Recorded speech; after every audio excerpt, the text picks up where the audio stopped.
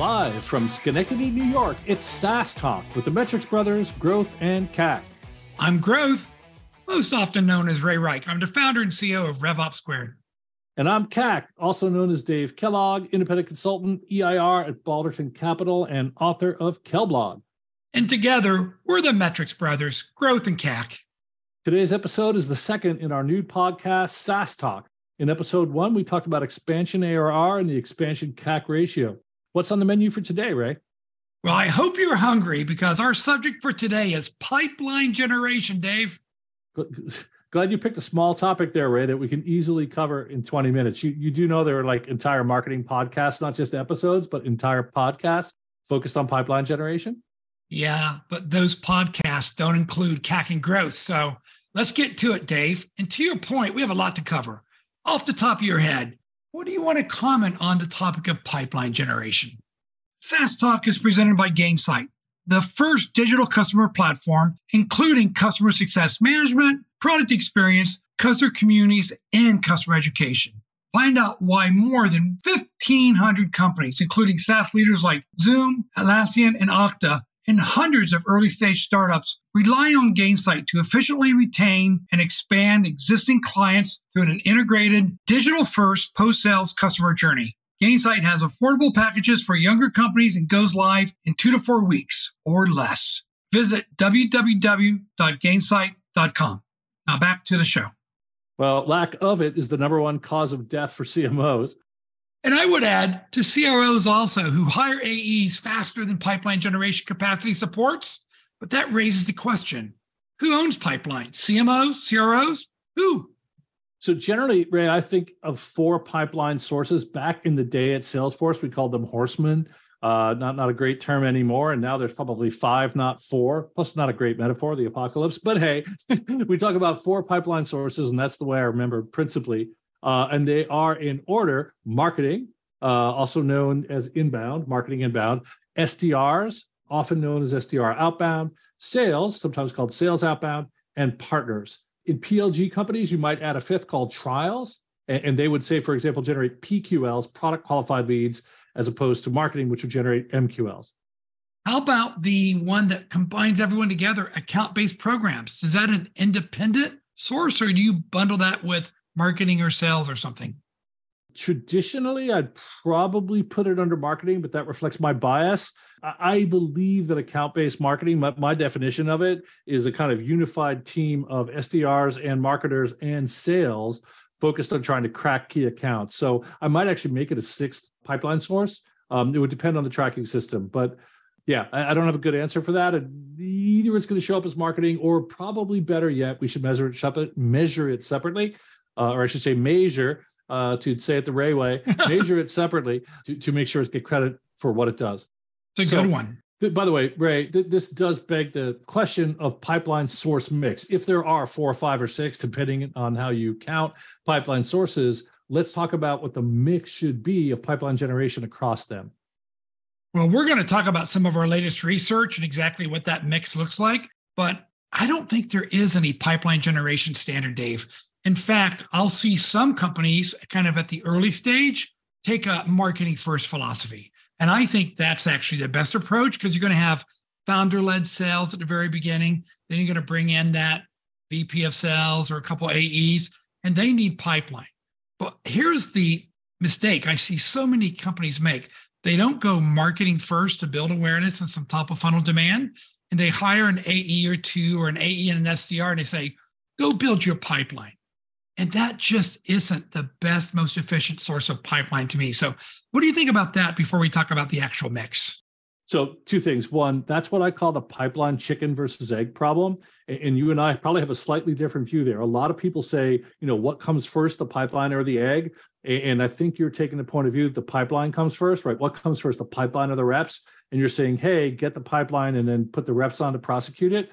In my experience, sometimes the reps can come first, meaning that there's a floating bar between marketing and sales, and a hungry rep will take more opties than they need. A rep that's full will reject them. And because of this floating bar, there's this loose coupling between pipeline generation and reps. So my actual answer is plan holistically and don't have either come first. Let's plan to generate the demand that feeds the reps and hire them in parallel, which does beg the question, besides marketing pipeline, I want to talk about partners. Talk to me about partners as an opportunity source, Ray. Well, if you don't mind, before I double click on partners, because I think that's an overlooked thing. And I think bottom line, companies should look at a partner ecosystem strategy sooner rather than later. But do you mind if I talk a little bit about kind of where I see in the latest research where the mix is coming from? Yeah, let's do the mix. Cool. So inbound marketing, that traditional thing. So we conducted research recently with Lean Data and Clearbit, and we broke it down into cohorts. Is it 1 to 10%, 11 to 20%, 21 to 30? The number one represented cohort for inbound marketing leads was generating between 11 and 20%. But what's interesting is when you looked at it at a median, 35% of qualified pipeline was coming from inbound marketing. So that's data point one. Next, outbound SDRs. We see so many companies counting heavily on outbound SDRs because they generate such a significant portion.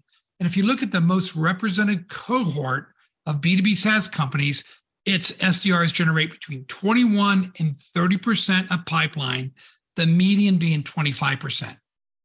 Now we got what about AEs? Are AEs a source of qualified pipeline? In that same research with Lean Data and Clearbit, the most represented cohort of companies was outbound AEs generate between 11 and 20% of pipeline. 50% is at median. And then partners, it was really interesting. The most represented cohort was less than 10%, Dave, with the median being 5%. So using those four kind of segments you talked about, that's how it breaks down today. Got it. So there's a couple of dueling taxonomies here, which we can work through, but that data, it largely, but not entirely jives with my rule of thumb. So first, the first thing I see is that it does validate my point of view that people start partners too late, which is why they're so low as a percent in the mix. I think that's sad because partner-generated opportunities often close faster and close at a higher rate, right, than other pipeline sources. So never forget that if you can get a network of partners going for you, they're going to bring you high quality opportunities that close quickly. The other thing I'd say looking at this mix is, look, off the cuff, I'll tell you my rule of thumb, Ray. And remember, you're speaking to an old marketing guy. I'd go 65, 10, 10, 15, meaning 65 from marketing / inbound, 10 from SDR outbound, 10 from AE outbound, and 15 from partners. And this is excluding the possibility of either ABM going on, which is probably, I think we could agree, a fifth pipeline source, or PLG, which is definitely, in this case, a sixth pipeline source. But I'll tell you the 65, 10, 10, 15 mix, I like it. It doesn't work for all companies, but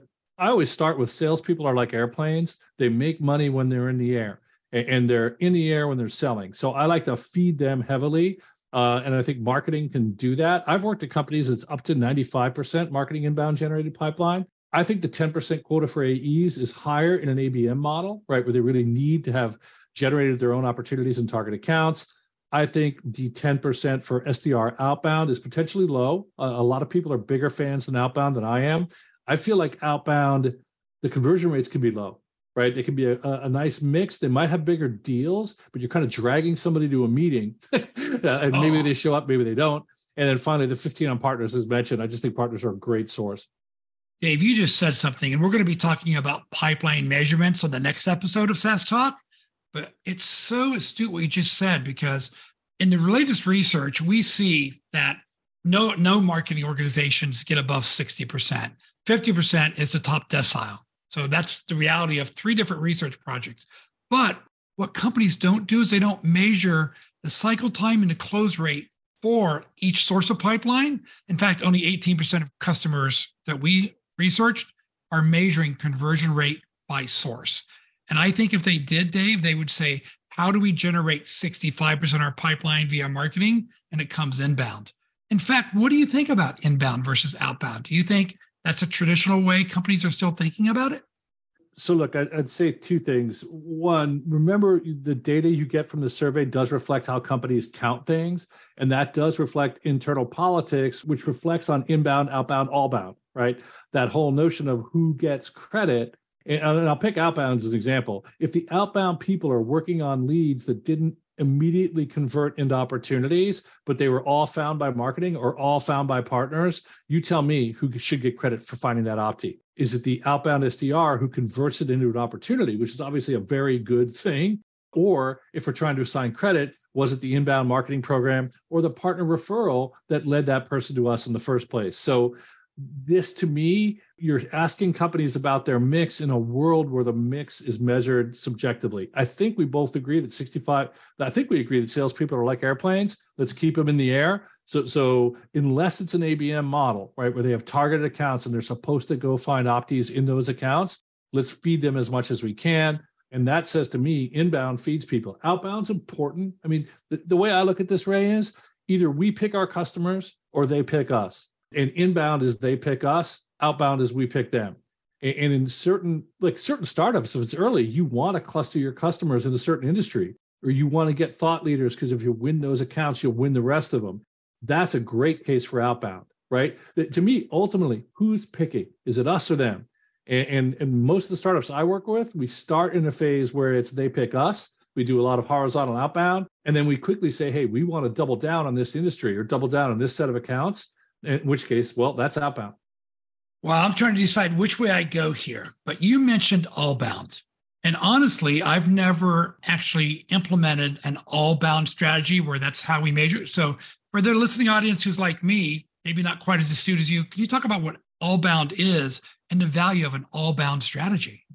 Sure. I may have a unique perspective on allbound, but to me, it's a kind of a de-escalator. I don't know how else to say it. But if we're going to say credit goes either to inbound, like marketing found this and they downloaded a white paper and we handed them off to a BDR for processing, if that's inbound and outbound is a BDR found it and made it an opti, what about those crossover cases? And the problem with pure outbound, especially from a marketing perspective, is we got robbed or partners got robbed. Like somehow we found that person. They saw 2 ads. They came to a webinar. They visited us at the trade show booth, but they weren't ready to buy right then. And then a BDR comes along 6 months later and heats them up. First, that's fantastic for the company, right? That's exactly what we want to have happen. But if we say, oh, that was outbound, and let's credit outbound only and say, well, marketing didn't do anything, right? Just imagine you have a bunch of those, which hopefully you will, then marketing feels like it's ripped off from credit. So where I've seen this kind of, conflict escalation happen, people use allbound to de-escalate it. Because allbound basically is a word that reflects the fact that it's not just outbound. It's not like we handed somebody a list of names that we bought and said, go open these up. We're handing them lists of people who've engaged with us in some way already. That's the all part of it. And then we're giving it to an outbound person to convert it into an opportunity. So I like allbound, and really I view allbound as a way of thinking, Ray, where we just think, kind of recognizes the fact that in enterprise software, it's not one touch to an opti, it's 15 touches. I'm going to double click on that because I think allbound is a great lead into this concept of the dark funnel with community-led growth and event-led growth and media-led growth. Right? It's going to be really hard to attribute, oh, wait a minute, somebody listened to 5 of our podcasts and came to this event I sponsored, and they actually maybe listened to one of our YouTube channels. That's called a dark funnel. Or one of your AEs is out there posting on LinkedIn, and she's really prolific, and people say, I really like what Sue's been saying. I'm going to reach out to them through a direct come to the contact us form. So I don't know if a lot of your clients or portfolio companies have talked about dark funnel, but I think that's one of the most important sources of pipeline, social media, events, community that no one's talking about today, Dave. Yeah, the good news, Ray, is I think people are starting to talk more about it, and I think it needs to get talked about. So to me, dark funnel is basically traffic that comes to us with either without referral information for technical reasons, or direct traffic, or bookmarked, or basically direct, meaning typed directly into a browser because I knew about you from reading a billboard or talking to a friend or listening to a podcast. And, I'll just tell you a funny story, Ray. Back when I started marketing, the whole funnel was dark. We didn't have CRM. We didn't have all this tracking. So we had a very simple way of shedding some light on the dark funnel. We said, how did you hear about us? And it was a standard kind of top 3 to top 5 lead qualification question. And now, full circle, people are increasingly doing that again. So if I pick off a lead, I've got them on a landing page. In theory, I know where they came from. I know how they got there. But it's very interesting to also ask them, and people are increasingly doing this, how did you hear about us again? Which I think is just a great way to put light on the dark funnel. Okay, let's open Pandora's box, and that's not a music streaming channel. And that is attribution, because you've been talking a lot about measurement. So how important is attribution? So look, Ray, I have a contrarian viewpoint on attribution. I think I'm just going to break startups into two phases. There's a validate the business model phase early on, where we're trying to figure out if this dog hunts. Like, how much does it cost us to generate an opportunity, and how much can we sell these things for, right? Because if it costs us $10K to generate an opportunity and the average sales price is $2K, we've got a problem. And I don't care who gets credit or blame. The company has a problem. It's not a viable business model. Reverse those numbers. Say it costs $2K to generate an opportunity and their average sales price is $10K. Well, that dog hunts. We're in a situation where we can build a business on that, potentially. So to me, what drives me crazy is when companies are still kind of validating the business model, still figuring out if the dog hunts, that they get all wrapped around the axle on attribution. To me, attribution is when you're much bigger and you're trying to optimize the channel spend, optimize the investment across pipeline sources. That's where attribution starts to matter. Well, it's one of my probably hot buttons. I think attribution is such a waste of time. And let me give you one data point of why I say that. I'm going back to the research we conducted with Lean Data. 18% of B2B SaaS companies, and this is a population of 490, said they don't measure cost per dollar of pipeline generated, right? And only 34% even measured cost per qualified lead. So my perspective is if you're not looking at how efficient it is to generate pipeline that closes, then why in the hell do you care about the source of the lead? Yeah, well, great point. I mean, first things first, it's actually fairly easy, right? To just say, how much did we spend on either all marketing or on demand generation last quarter, and how many opties did we get for it? And if you're not measuring that, go measure that first, because it tells you if the business model is viable, if you're an early stage startup. And second, because after that, you can start worrying about attribution. My favorite cost to measure first, what I call the unit cost per MQL, cost per opti, cost per deal.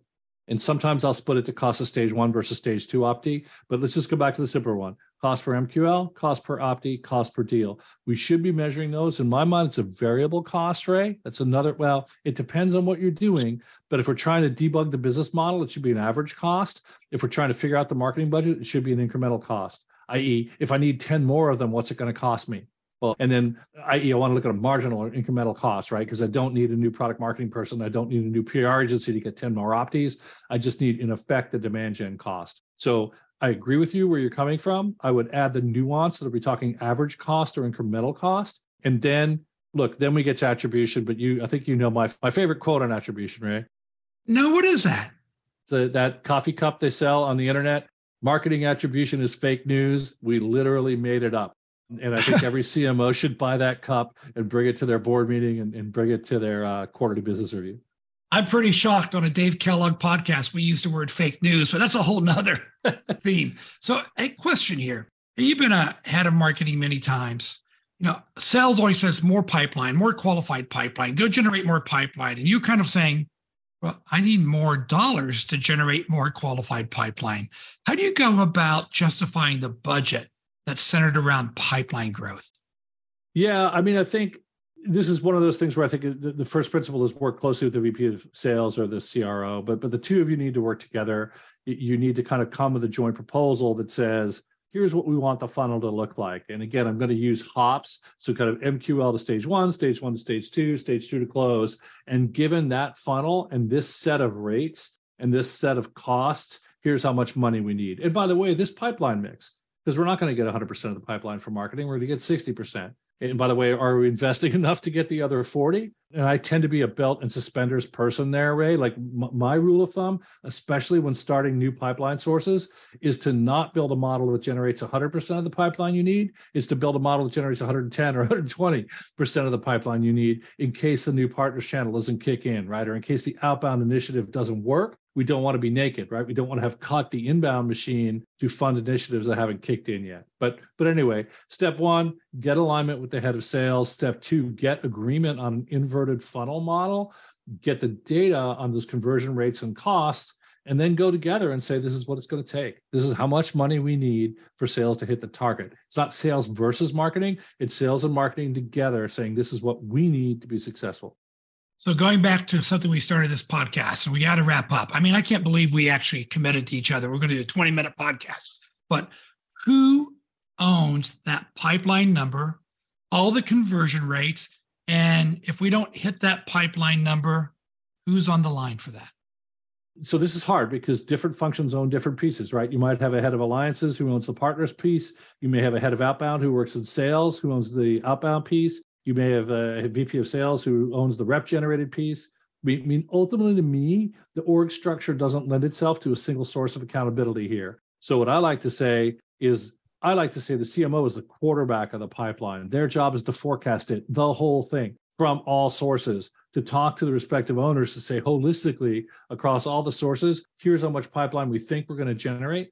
Here's what we think our starting next quarter coverage is going to be. And if it's too high, fine. If it's too low, here's what we're going to do about it. So, and I think it's very important for a CMO to step up into that role because at most companies, they own a majority of the pipeline.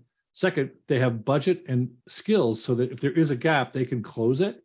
So to me, it's not the owner of the whole pipeline, but it sure is the quarterback. I'm overseeing it. I generate 60% myself, maybe 70%, but I'm watching the whole thing. I'm accountable for forecasting it, and I'm accountable for making sure there's enough of it when we start a time period.